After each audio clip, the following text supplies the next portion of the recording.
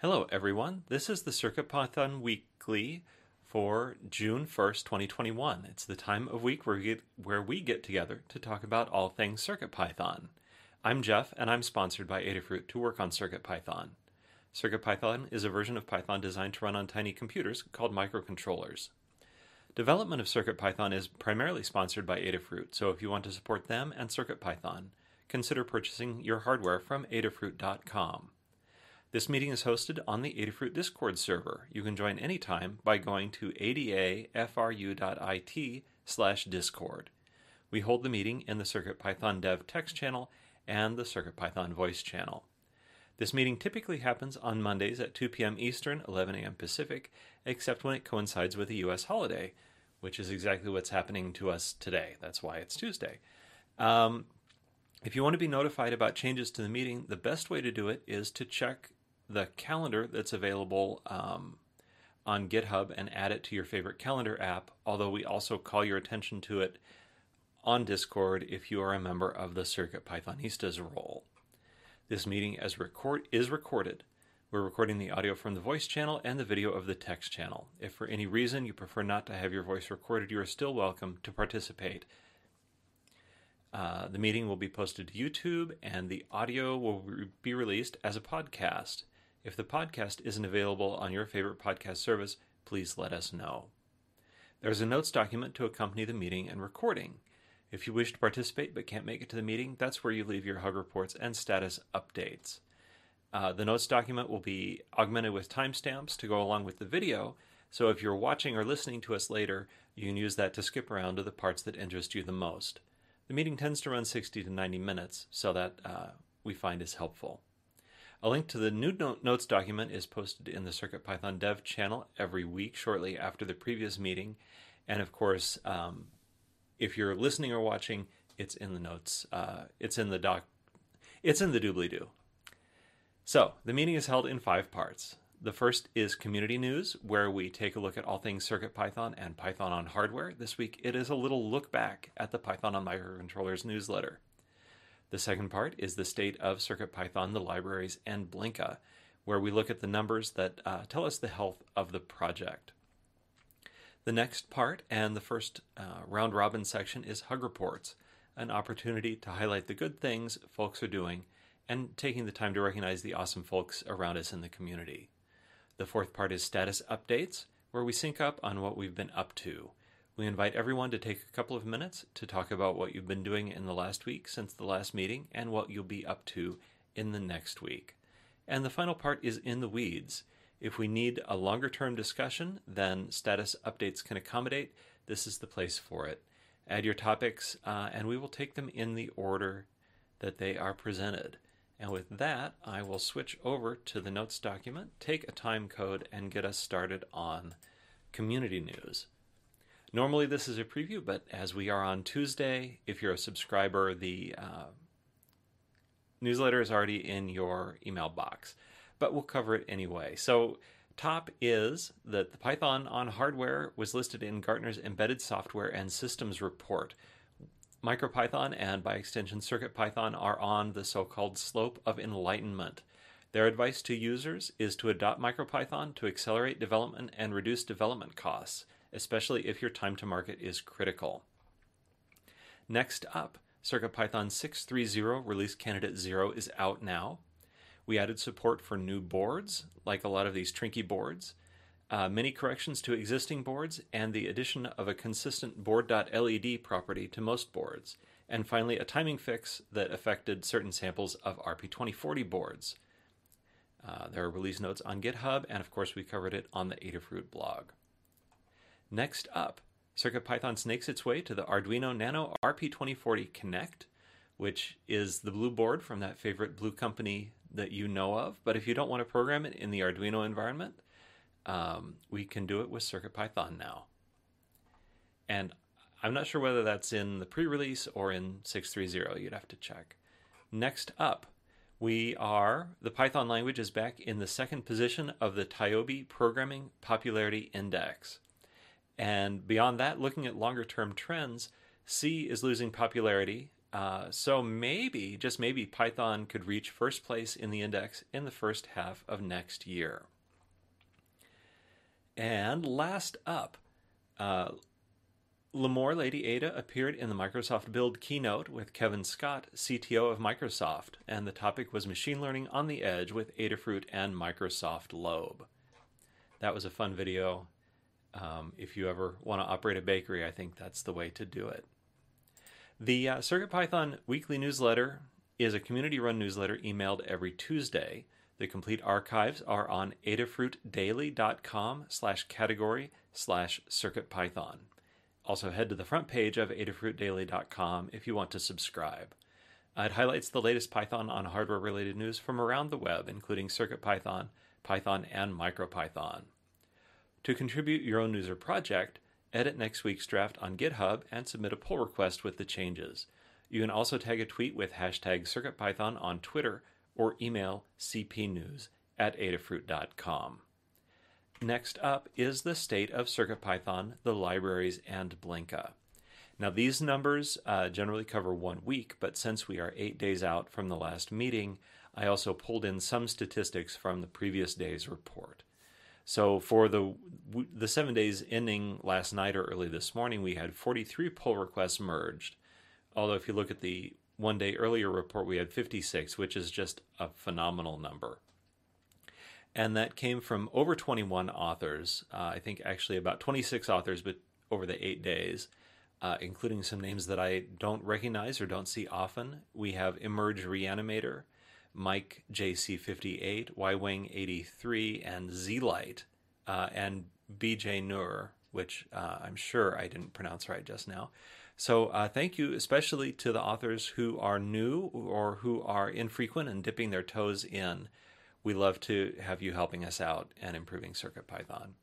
The next stat up is the 13 reviewers. Reviewers are the people who check things over, maybe give it a test, maybe read the source code changes, just as a extra step so that we can provide high quality software. And without them, we can't bring in pull requests and we can't improve things. So this is super important stuff. If you are interested in getting started reviewing, the thing to do is check out open pull requests, test them if you can, provide feedback, and once you've been doing that for a while, just let one of us know you'd like to become a reviewer with the power to affirmatively accept a pull request. And then the next overall statistic, and the last one, is that we had 22 closed issues by 10 people and 21 open by 19 people. So first, we had a net decrease in issues, which is always nice to see. The number tends to trend up overall, but this week we were down. And also having a couple dozen people opening and closing issues shows that we have a lot of people who are interested in what is going on. And with that, I will pass it to Scott to tell us about the core statistics.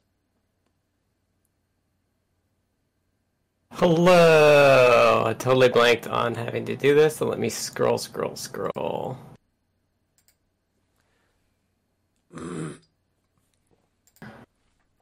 I'm in the right doc. I don't want to read the wrong ones. For the core, we had 18 pull requests merged from 11 different authors, so thank you to all of those authors.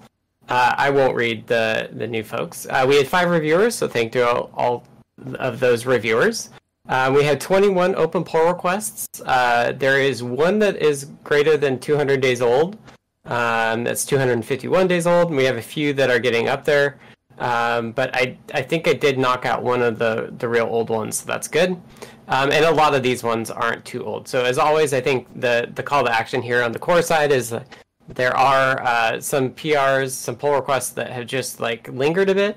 So if you want to help us out on the core side, please take a look at those. There's a couple I know that are just for boards, and those are pretty easy to do. So if somebody wanted to pick those up and either close them or finish them, that would be amazing. We always want to keep our pull request down, I think, our pull request count down.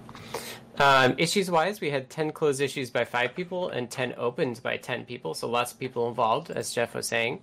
And we have a total of 457 open issues. That number grows slightly over time, which is not the end of the world. We do have 5 active milestones. we use milestones to triage issues as they come in and kind of prioritize them. So we have 56 open issues under the 7.0 milestone, which theoretically we want to finish before we do 7.0 stable, but I suspect a lot of those we won't actually do. We'll probably add some additional 7 milestones to move those to. We have 3 bug fixes for 6X, so we should check those as well. Those are the priority ones. And then we have this longer term bucket of 373 open issues. These are the ones that are good ideas, but we have no immediate plans to do, or at least aren't a priority. And then we also have 7 issues not assigned to milestones, so those are the ones that need to be triaged still. So we want to make sure and look at all the issues as they come in. I think I'll be particularly worried about issue counts if that not assigned to milestone number goes up, because we should at least take a look at what people are reporting and respond to those. So yeah, that's good overall. Dan did the 6.3 RC0, which is great, and I suspect that we'll do a 6.3 stable this week. And then once 6.3 is stable, we should be able to do a 7.0 pre-release, which will be really great. So thanks to Dan for taking on the releasing. And that's it for the core. Thank you, Scott. Next, I will hand it to Kattni to tell us about the libraries. Thanks, Jeff. So this applies to all of the Adafruit CircuitPython libraries, which is every library that begins with Adafruit _CircuitPython_, as well as a few other things, including the community bundle. So across all of the libraries, we had 24 pull requests merged by 12 authors and 13 reviewers. And it's great to see that there are 7 PRs, it looks like, that were open longer than 2 weeks, and so we're starting to get caught up. It's slowly happening, and that leaves us with 48 open pull requests. We had 10 issues closed by 6 people and 9 opened by 8 people, leaving us with 310 open issues. If you're interested in contributing to CircuitPython on the Python side of things, consider going to circuitpython.org/contributing. You'll find all of this information and more, including open pull requests, open issues, and some library infrastructure issues. Take a look at the open issues, see if there's anything that you're interested in doing. Let us know that you want to work on it and get started. If you want to start reviewing, take a look at open PRs, see whether there's anything you can comment on. Make a comment, and once you're comfortable with that, we can work on leveling you up to joining the actual review team. But commenting on PRs is an excellent way to get started. All of this happens on using Git and GitHub. If you are new to that, we have a guide, Contribute to CircuitPython, using Git and GitHub. And we're always available to answer questions. We want to make sure that you are able to contribute in a way that works for you. And we want to help you, whatever that means. So in terms of library updates in the last 7 days, we had 1 new library, Adafruit CircuitPython -display, and a number of updated libraries, which I will not read off. Overall, we are seeing a push to get through some of the older PRs. Early hug report to Jose David for handling that. He's been going through all of the open pull requests and tagging people and helping people out and getting things moving forward, which is excellent to see. Because every week we say we really need to get caught up, and then we don't. And it's actually happening now. So that's excellent. And it's good that we're always seeing weekly updates to the community bundle. We always wanted that to be exactly what it's turning out to be, but without folks to contribute to it, it sat for quite a long time. And now we're seeing a lot of contributions to it, which is really great. And that's where we are at the libraries. All right. Will you be talking about the branch naming stuff later on in the meeting today? Yes. Okay, great. Then we won't do that now. And I will pass it to Melissa to tell us about Blinka. Hello. For Blinka, we had 1 pull request merged by 1 author and 1 reviewer.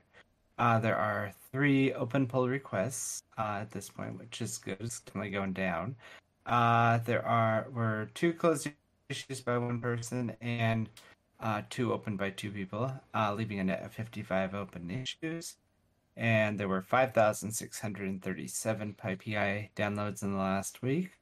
And we currently are supporting 75 boards. And that's it. Thanks, Melissa. And with that, we are ready to move on to Hug Reports.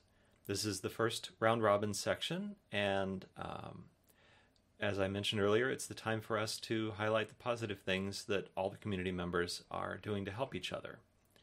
So I will start things off, and then we will go down in the order that people are in the notes document, and wrapping around to the top when I get to the bottom of the alphabet.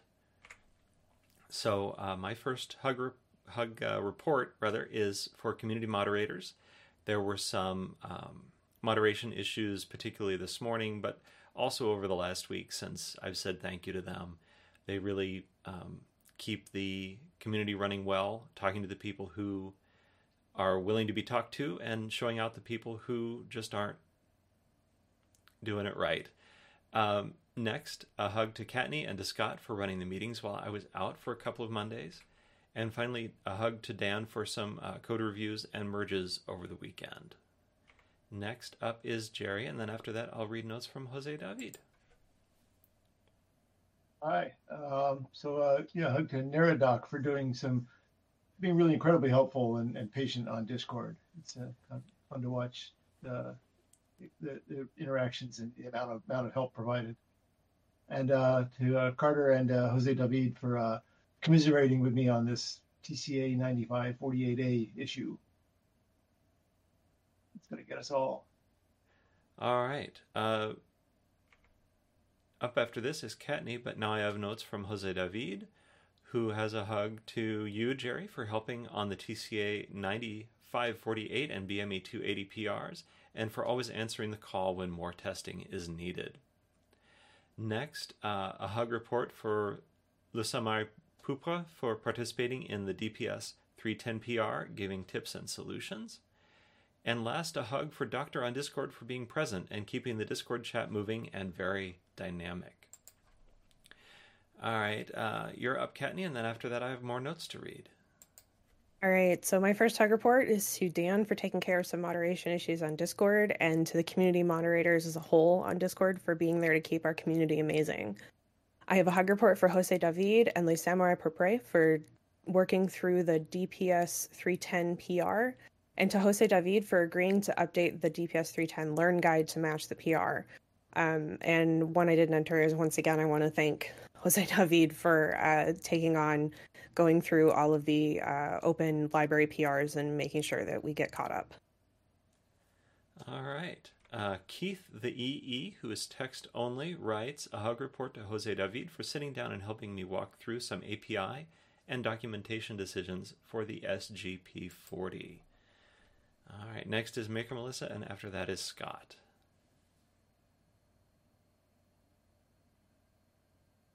Hello, let's see. I lost the tab here. Here it is. Okay, I wanted to give a hug report to Kattni for taking on learning how to add a board to the Arduino CI checks, and a group hug to everyone else. All right, thank you. Scott, Tanu, you are up, and then after that, I have notes from Anecdata. Thanks, Jeff. Group hug generally. Whenever I step away, I took Friday and Monday off. I'm always amazed at all of the activity that happens just over those short periods of time. And so I just want to say thank you to everyone who's involved here and on the Discord and on GitHub. You all make this community awesome, and I really, really, truly appreciate how well the community does every day. It's just amazing, and it wouldn't be anything without all of us. So thank you all.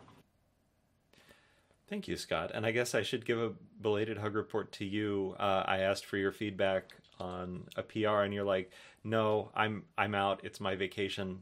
And thanks for enforcing those boundaries. I think I just queued it up on my tabs to do today. So yeah, that's great. Appreciate, because I also managed to enforce those boundaries pretty well on my own recent trip, and it's just good to reassure each other that that's the right thing to do. When you're unplugged, be unplugged. So yeah, 100%. Anyway. And that goes for even the people that are not paid by anybody to work on CircuitPython. You should always feel free to take time for yourself away from this community. Like that's the nice thing about seeing all these awesome folks is like no one person is critical. Everyone can take time off as needed. All right, and it's important. People should. That has been a public service announcement. All right, I'll read Anecdata's hug report, and then it will be Dan who is up after that. So, after I take time codes and stuff. So Anecdata has a group hug. And let's see. So we'll have Dan, and then I'll have notes from David.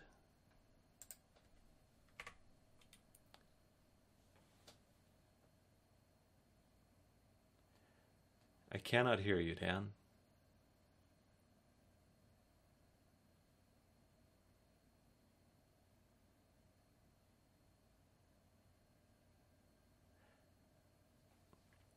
All right, I'll just go ahead and read Dan's notes. Dan has a hug for me and DJIX123 for making MPY Cross run natively on macOS M1, and a hug to ATmaker's Bill for testing user-supplied HID descriptors. Next, notes from David Gloud, who has a hug for Dan H. for the Dynamic USB Learn Guide. And now, without warning, it is Foamy Guy. Alrighty, thanks, Jeff. For this week hugs, just definitely second what a couple of folks have mentioned to the Discord moderators for handling some of the issues that have popped up in the last few days. To you, Jeff, for working on repurposing the requirement screenshot tool to work with library examples.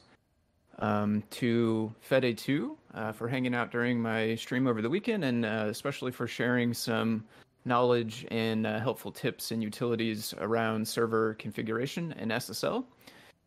To Mark Gambler for reviewing, and RS Bone, the user on GitHub, for testing a PR in the HID library that I put in over the weekend. And then lastly is thanks to Scott for shouting out my weekly streams on Show and Tell last week. That was really cool. I appreciated it. Thanks.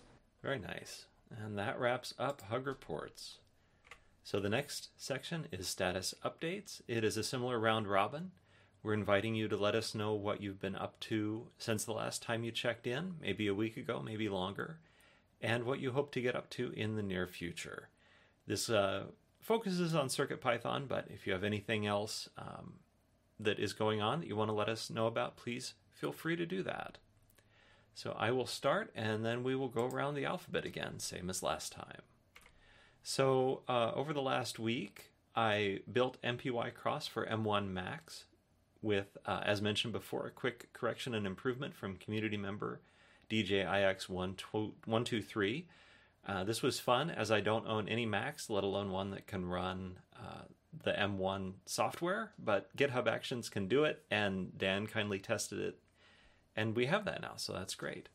I also added to the Actions CI steps to build most of the ports on Windows, so it builds one board for Atmel SAMD, one board for STM32, one board for Pico, so one board of each kind except for the ESP32S2, just to verify that we don't have these problems crop up where it stops building, because we don't have many community members who use Windows to build. It's mostly Mac and Linux, but we do want to support that for one key user, so it's good to do that.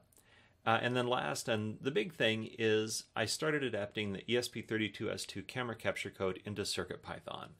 There is an example that goes with the Kaluga dev kit, and it works with a camera called OV2640, but the low-level capture code should adapt to the camera that we already have working with CircuitPython, the OV7670. So I've got a bunch of code integrated and written, and I need to wire up this board, which, as I mentioned a little bit below, is a vexing process. It just seems to take a long time, and you make mistakes. And anyway, so that's this week. Number one is the code is written, you got to test it and see if it works.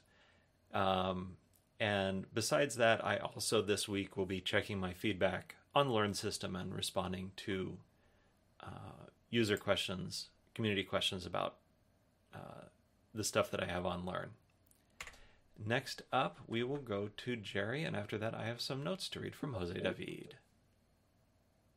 Thanks. Let's see. So, did a bunch of testing on this TCA 9548A issue where the only on the RP2040 it just doesn't work reliably.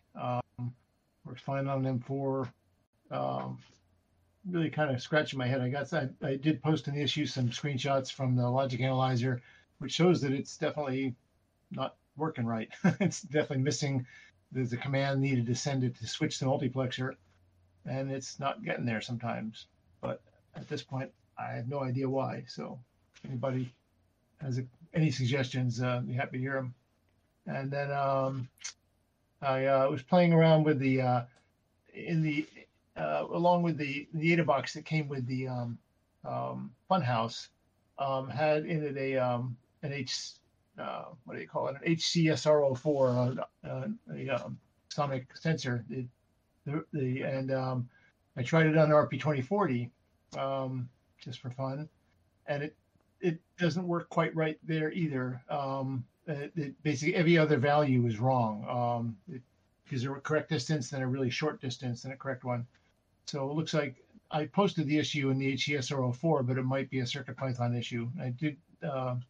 Lady Ada did post a note to the issue saying that there may still be some lingering issues in the RP2040 pulse in. So if that's a known issue, then hopefully it'll get fixed at some point. And then there's a forum post, an interesting one that came up, where someone wanted to run an airlift on a RP2040 Pico using MicroPython. I thought, oh wow, now we have Blinka. It should just plug and work. Well, not so much. Ran into a funny thing that I hadn't really thought about much, that MicroPython doesn't support time.monotonic. It has time.time and time.bunch of other things, but not time.monotonic. So any libraries that use that won't work. So I did a quick fix to the library to fix the calls to time.monotonic, but then ran into a more serious issue with SPI. So, and I haven't gotten anywhere with that yet. So keep looking at it, but if anybody's been playing with that, and again, I don't even know if it was expected that an airlift would work under MicroPython on a Pico. So it'd be nice if it did. All right. Thank you, Jerry. Next, I have notes from Jose David, and up after that will be Kattni. So last week, Jose David was reviewing PRs, working on the BME 280 and DPS 310 memory optimization, and doing some small dock updates. And next week's plans are to be in PR land for one more week and doing reviews if needed. Kattni, you are up, and then followed by Maker Melissa. All right, so last week, published the NeoKey Trinky Guide, started the Rotary Trinky Guide, finished up the analog in template, and tested a new page replace feature on Learn that is sort of going hand in hand with the templates, because there are pages in Learn that get mirrored into other guides. And so you write a single page and then it just gets mirrored into a different guide. So every time you want to update that page, you don't have to update it in 30 places. You can update it in one place and it automatically updates. However, we've decided we want to replace some of those pages with templates, and that would have been a nightmare. So one of our Learn developers put together a page replacement feature that you replace the page and it actually replaces the links and all the mirrors automatically. So it's seamless to the user that I want to put a template in place of an existing page and no one else will know, which is great. And then this week so far, reviewed the DPS 310 PR. That's looking good. It was just a matter of making sure that the Learn guide got updated as well. Continued working on the Rotary Trinky Guide and did the final testing for the page replacement feature. So the rest of the week, finished the Rotary Trinky Guide, do some pretty pins, pin diagrams for the SAMD21 boards. And then somebody posted to GitHub, I want to say on the Clue library, that they wanted to be able to use the simple text display feature in the Clue library on the Funhouse, and noticed that it wasn't available in the Funhouse library, and so they factored it out into its own thing, and then asked whether we would be willing to do that. So what I'm going to be doing is creating an Adafruit CircuitPython simple text display helper library that handles that simple text display. It just makes it super easy to display sensor information on a display, and so any of the boards that we have that have sensors on them and displays built in will benefit from it, and it just happened to be that the Clue library is the only one I've written, so that's the only one it went into. And as for your question earlier, we are starting the move of all of the CircuitPython repositories from master branch to main branch. We're going to start small on less used libraries. As Dylan put it, she was the only one who has made any commits in the last 3 years on some of them. So that means it's mostly AdaBot. So we're starting there. The things we need to be aware of are references to master in documentation, and the fact that the Learn system has embedded code from library repositories, and those all reference master as well. And we have a set of steps in place to handle that. But inevitably, there's going to be something we didn't think of. So if you run into issues, please let us know. The very last thing we're going to do after making sure everything else is in place is delete the master branch so that we don't run into the same confusion that we had on the CircuitPython core repo. But we want to make sure that we get everything else in place before we do that. And the thing that will be different is that as a contributor, you need to be working from main and not master. And that's the reason why we're deleting master, because we don't want there to be confusion with that. In theory, you should be working on your own fork and on a branch. So you should never be pushing directly to main. But when you make a PR, you want to make sure that the code that you were working with is up to date, and all of the up-to-date code will now be in main. The contribute to CircuitPython using Git and GitHub guide has a section on using GitHub to tell whether or not a library has been moved to main or not. And so check out that guide if you want to make sure that you're working with the latest. It shows you how to verify whether or not we've gotten to that library yet. But this is something we plan to do over the next 3 to 4 weeks. So it's coming quickly. And we will be super careful with the really high traffic libraries. But that is the overall plan. Dylan is starting on that, I think, today. All right. I'm happy to see that happening. And I feel like when we did it with the CircuitPython core, there was a minimum of trouble, and most of the trouble stemmed from still having the master branch remaining. So I'm happy to see that like the window of that time is going to be smaller, and that we plan to remove it. And I think people will do fine. It's mostly a matter of the order in which we do things. Mm-hmm. And I want it to throw an error if somebody tries to do something with master, because I don't want there to be situations where folks are trying to use both. Indeed. So that will eliminate that. All right. Next up is Maker Melissa. Then after that, it's Tanut.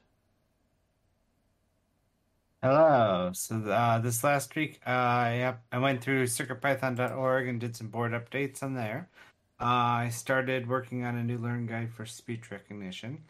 I went through my guide feedback and made updates where applicable. And I also went through the Google Assistant and e-ink guides and redid the steps for the Google setup on the calendar guide as they completely changed. I helped Kattni with adding some Arduino boards to check when PRs are submitted. And this week I am working on a Learn guide for the speech recognition thing. And I'm going to take a look at some of the Raspberry Pi shell script PRs and issues. And that's it. Thank you. All right, Scott is up next, and then I will read some notes out. Hello. So I took Friday and Monday off, which meant I had a nice long weekend. Got outside, went for a hike, saw some friends, and made some progress on the Fiber Deserts project last night too, which is exciting. For work, this week I'm working on the BLE workflow. I added different advertisements based on whether the board is bonded or not. I've added a 1 second wait for enabling BLE, so if you're on a USB powered board, it will not broadcast by default. You'll have to click it after there's a 1 second wait for safe mode, and then it'll be a 1 second wait for BLE after that as well. I'm working on the USB and BLE file system sharing. I think the way I'm going to do it is USB code will win versus BLE. So if USB is connected, it will show up as a drive and people will be able to edit it. But if not, then BLE will work. User code access will follow the existing API, so nothing will change there. I think this does mean that it is backwards compatible, which is nice. So I'm going to polish that up today. I filed an issue with Antonio and talked with him earlier about the app crashes if multiple packets are used for a single response. And I'm hoping to get them a build of CircuitPython this week so we can start iterating on the multi-packet stuff and then also on the connection stuff as well. I have test scripts already for this stuff, but the test scripts don't do some of the like reconnect stuff that the real version is doing, so I can't get very far in my test script without the test script failing. So I have to debug that as well, so I can use that for testing all the different APIs. And I'm taking time off in June here, so a week from tomorrow will be my last day for just over a week. So I'm off the 10th through the 18th and back on the 21st. The 18th is a Friday, so there's the weekend there too. So my last deep dive will be on this Friday, and then the 2 Fridays after that, there will be no deep dive. So heads up to that. And as a reminder, if folks do want to be notified about my deep dive, we have a deep divers role on Discord now that people can be added to get notified about all of those updates. That's it for me. All right. I will head back to the top of the alphabet and read the notes from Anecdata, who says they are off the grid, no internet for most of the next week or so. Dan, you are next, and then I'll read notes from David. Okay, hold on. Let me find my... Well, the good news is we can hear you now. Yeah, my microphone was set to the wrong thing. Okay, so there were in dynamic USB descriptor news. Bill is working on some various HID devices that need their own descriptor, and so he tried it and found a couple of bugs which sort of canceled each other out, which I fixed. I'm still working on native keypad support for simple keypads where there's one key per I/O line, and also matrix keypads where there's rows and columns. And also I'll be working on shift register support in some cases also. So that's all still under development. And I mostly been working on the API right now, but I'll implement one thing all the way down and publish it as a draft PR soon. As Scott mentioned, I released 6.3.0 release candidate 0. We haven't had any issues on that. I think I will release 6.3.0 later today or tomorrow. And then we'll be able to do a 7.0.0 alpha immediately so that we have another unstable release which we can point to more easily. And finally, I've been working on a PR to the Pico SDK to handle some Adafruit RP2040 boards that where the crystal oscillator is a little unreliable about starting up. And so we have a workaround, which is just to wait longer, and that support is going into the main Raspberry Pi Pico SDK. Okay, thanks. Thank you, Dan. I have notes from David, and then Foamy Guy will get to wrap up status updates. So David writes, as far as CircuitPython, just chatting with C. Grover about the thermal cam, maybe a CP fatigue, and non-CircuitPython successfully used WLED and ESP32 Wi-Fi LED animation with NeoPixel and DotStar in 5 volts, but failed with the 12-volt LED strip I planned to reuse. Playing with Docker on a Pi 4 with IoT stack. There is a link to github.io in the notes document. And last, acquired a 3 meter by 1.4 meter reflective plastic to do the green screen trick with LEDs, which is something that our own JP demoed a couple of months ago. It's a neat trick. And now I will take a time code and pass it on to Foamy Guy. Alrighty, thanks, Jeff. Last week I implemented guest user functionality on my Design.io webpage, so it allows people to make designs without having to have a user account first, if they would like to do it that way. I did some research into consumer codes. I was looking for the brightness up and down for a screen. I was looking to find those codes, and I did end up finding some. And perhaps most exciting, to me personally at least, is over the weekend, I think I found a working solution for installing the stubs from pip. It took a little bit of kind of massaging to figure out the right way to get it to copy the files, but I think I have a working solution. So for this week, I need to validate that it will actually work with a test listing on PyPy. Everything I did so far was just locally.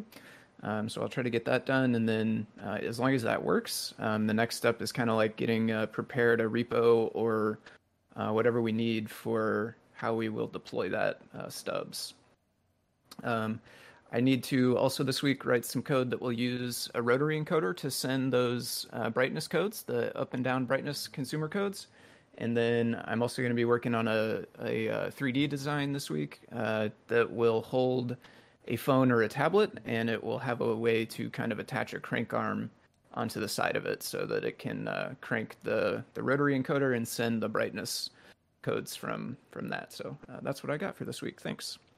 All right, and Scott remarks in the text channel, quote, I think we can just build and deploy from Adafruit/CircuitPython. So I guess talk to Scott about how best to do that. Nice, I will do that. Thanks. That rounds up status updates, and we head out into the weeds. And I will pass the baton to Dan to introduce his topic. Okay, this is about... we have alternate names for the sort of the standard files in oh, sorry, there's some junk that got pasted in here. All right. Let me fix this up later.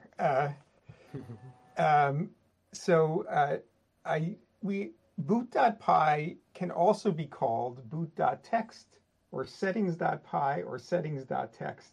It can even be called settings.txt.txt and some other things like that. And we've never really documented the settings.py thing, I think, or maybe only one place. And in fact, I had a user over the weekend who had an innocuous settings.py, which was not meant to be boot.py and which was interfering with their boot.py.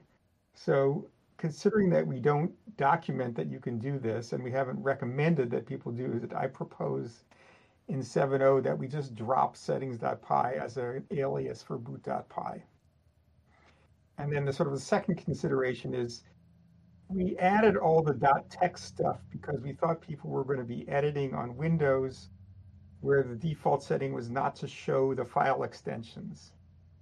Using, say, Notepad or something, but we highly disrecommend using Notepad, and we recommend other editors now that are better at showing extensions, and I'd rather just document how to turn on showing extensions.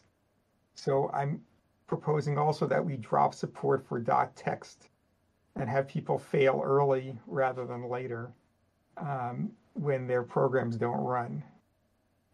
And maybe even drop support for the double extension stuff too, which will save a tiny bit of space. But mainly it's just another thing to have to explain to people. So I'd like feedback on both those proposals. I'm on board for both. We document that in one place, which it's a short paragraph in a guide. Which the .text or the settings? Yeah, no, not settings.py. Settings.py is not documented that I'm aware of. Okay. I'm talking about the .text, and we never documented the double extension thing either. So I don't see a reason to keep it. I would much rather just teach people to do it right. Yeah, I think we did it a long time ago. Like, I think I was even the one who proposed some of this, and it was solving a problem that doesn't exist. So, okay, I will submit a PR for these then. And it'll save us a tiny bit of space. I think the double extensions was added by a community member, so maybe just CC them on it. Okay, I'll see about that. Okay, thanks. I mean, All right. the only double extension I'd consider keeping is like code.py.text. But Yeah, and it prints a message as opposed to working silently. But people don't even, now that people are using Mu, I think it's kind of better. And Kattni, I'll try to see if I can write up something about turning on showing extensions and put that in the welcome guide somewhere. Yeah. Yeah, we'll find where the where the file names are documented. Like I said, it's a small section, and then you can just put it there instead. Okay. All right, thanks. Okay. All right, I guess I'm done. All right. In that case, Jerry, you are up next. Okay, this isn't. Well, I don't even know if it's an issue or not. So, I've noticed many comments in the forums and on Discord, I think, about the encoder, the new I2C rotary encoder, and I believe it's the same for the Trinky. That when you turn it, the counts are sort of counterintuitive. At least a lot of people think they are. That they decrease when you turn clockwise. Cat doesn't even like it. And they increase when you go the other way. So my question is this an issue or a feature? And does anybody else care?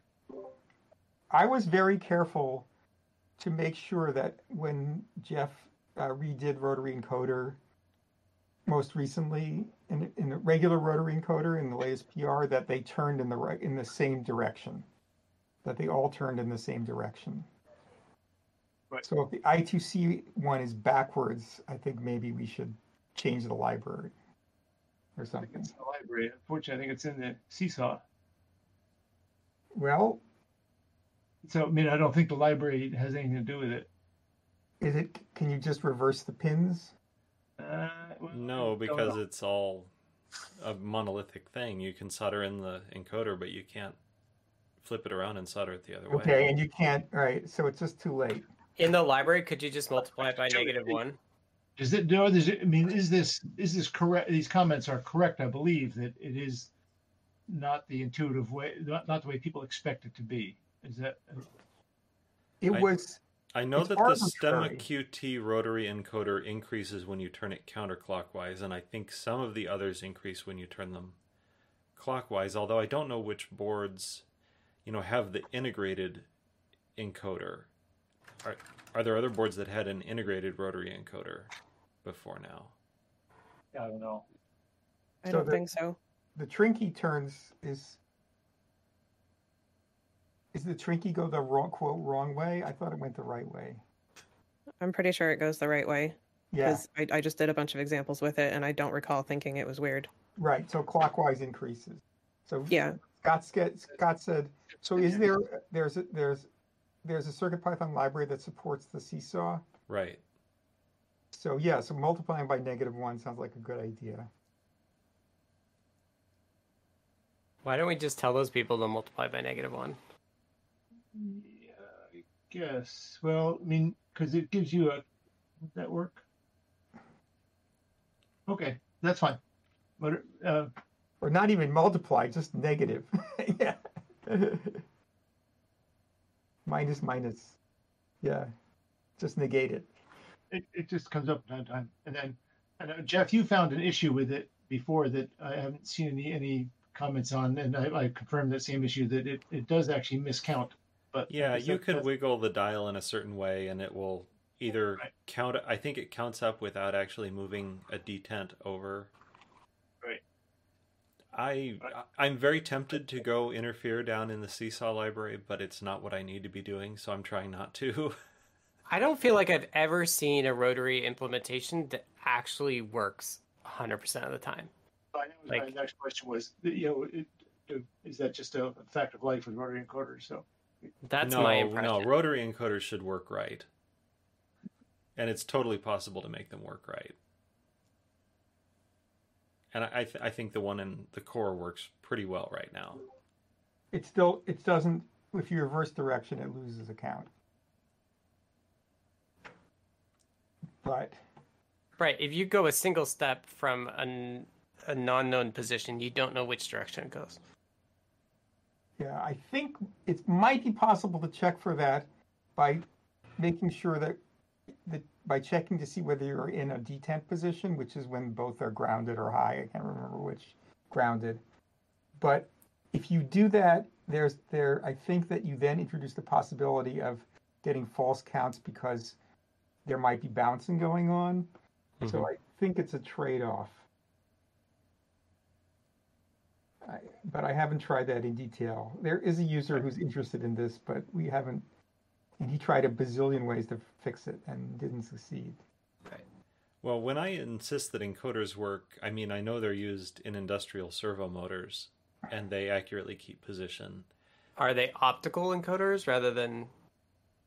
Yeah, but the quadrature waveforms have the same properties whether they're optical or mechanical.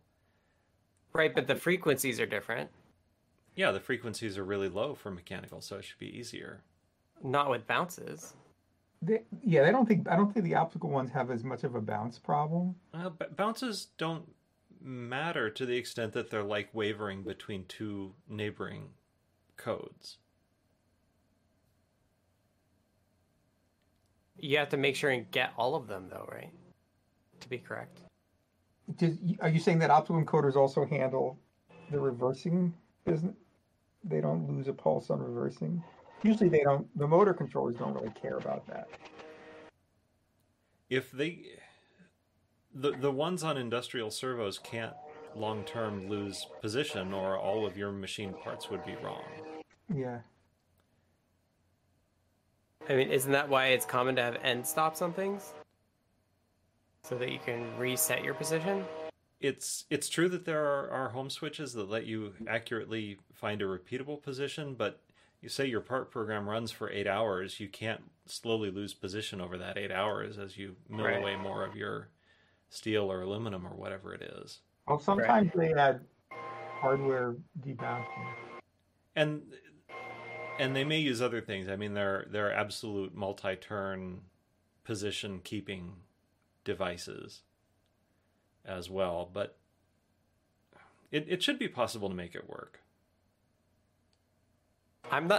We put a lot of time into it already, so I'd push back on putting any more time into it. Well, yeah, I'm trying not to. I just feel it should be possible. I think we should fix the reversing direction thing. Or at least document it up the wazoo. So, yeah. Yeah, I think that's... Jay Furstein, if there's an easy fix for that in the library, I think we should fix it now rather than... Because the product just came out. So if we need to fix some guides and have some people rewrite their code now, the number of people who are affected is very small.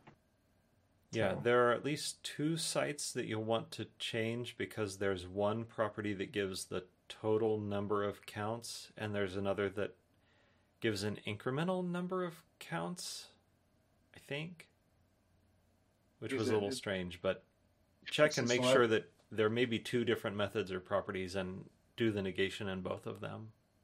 There's a count and there's a delta count, so it's a different. The last time you got it. Yeah, that thing that Jerry just said.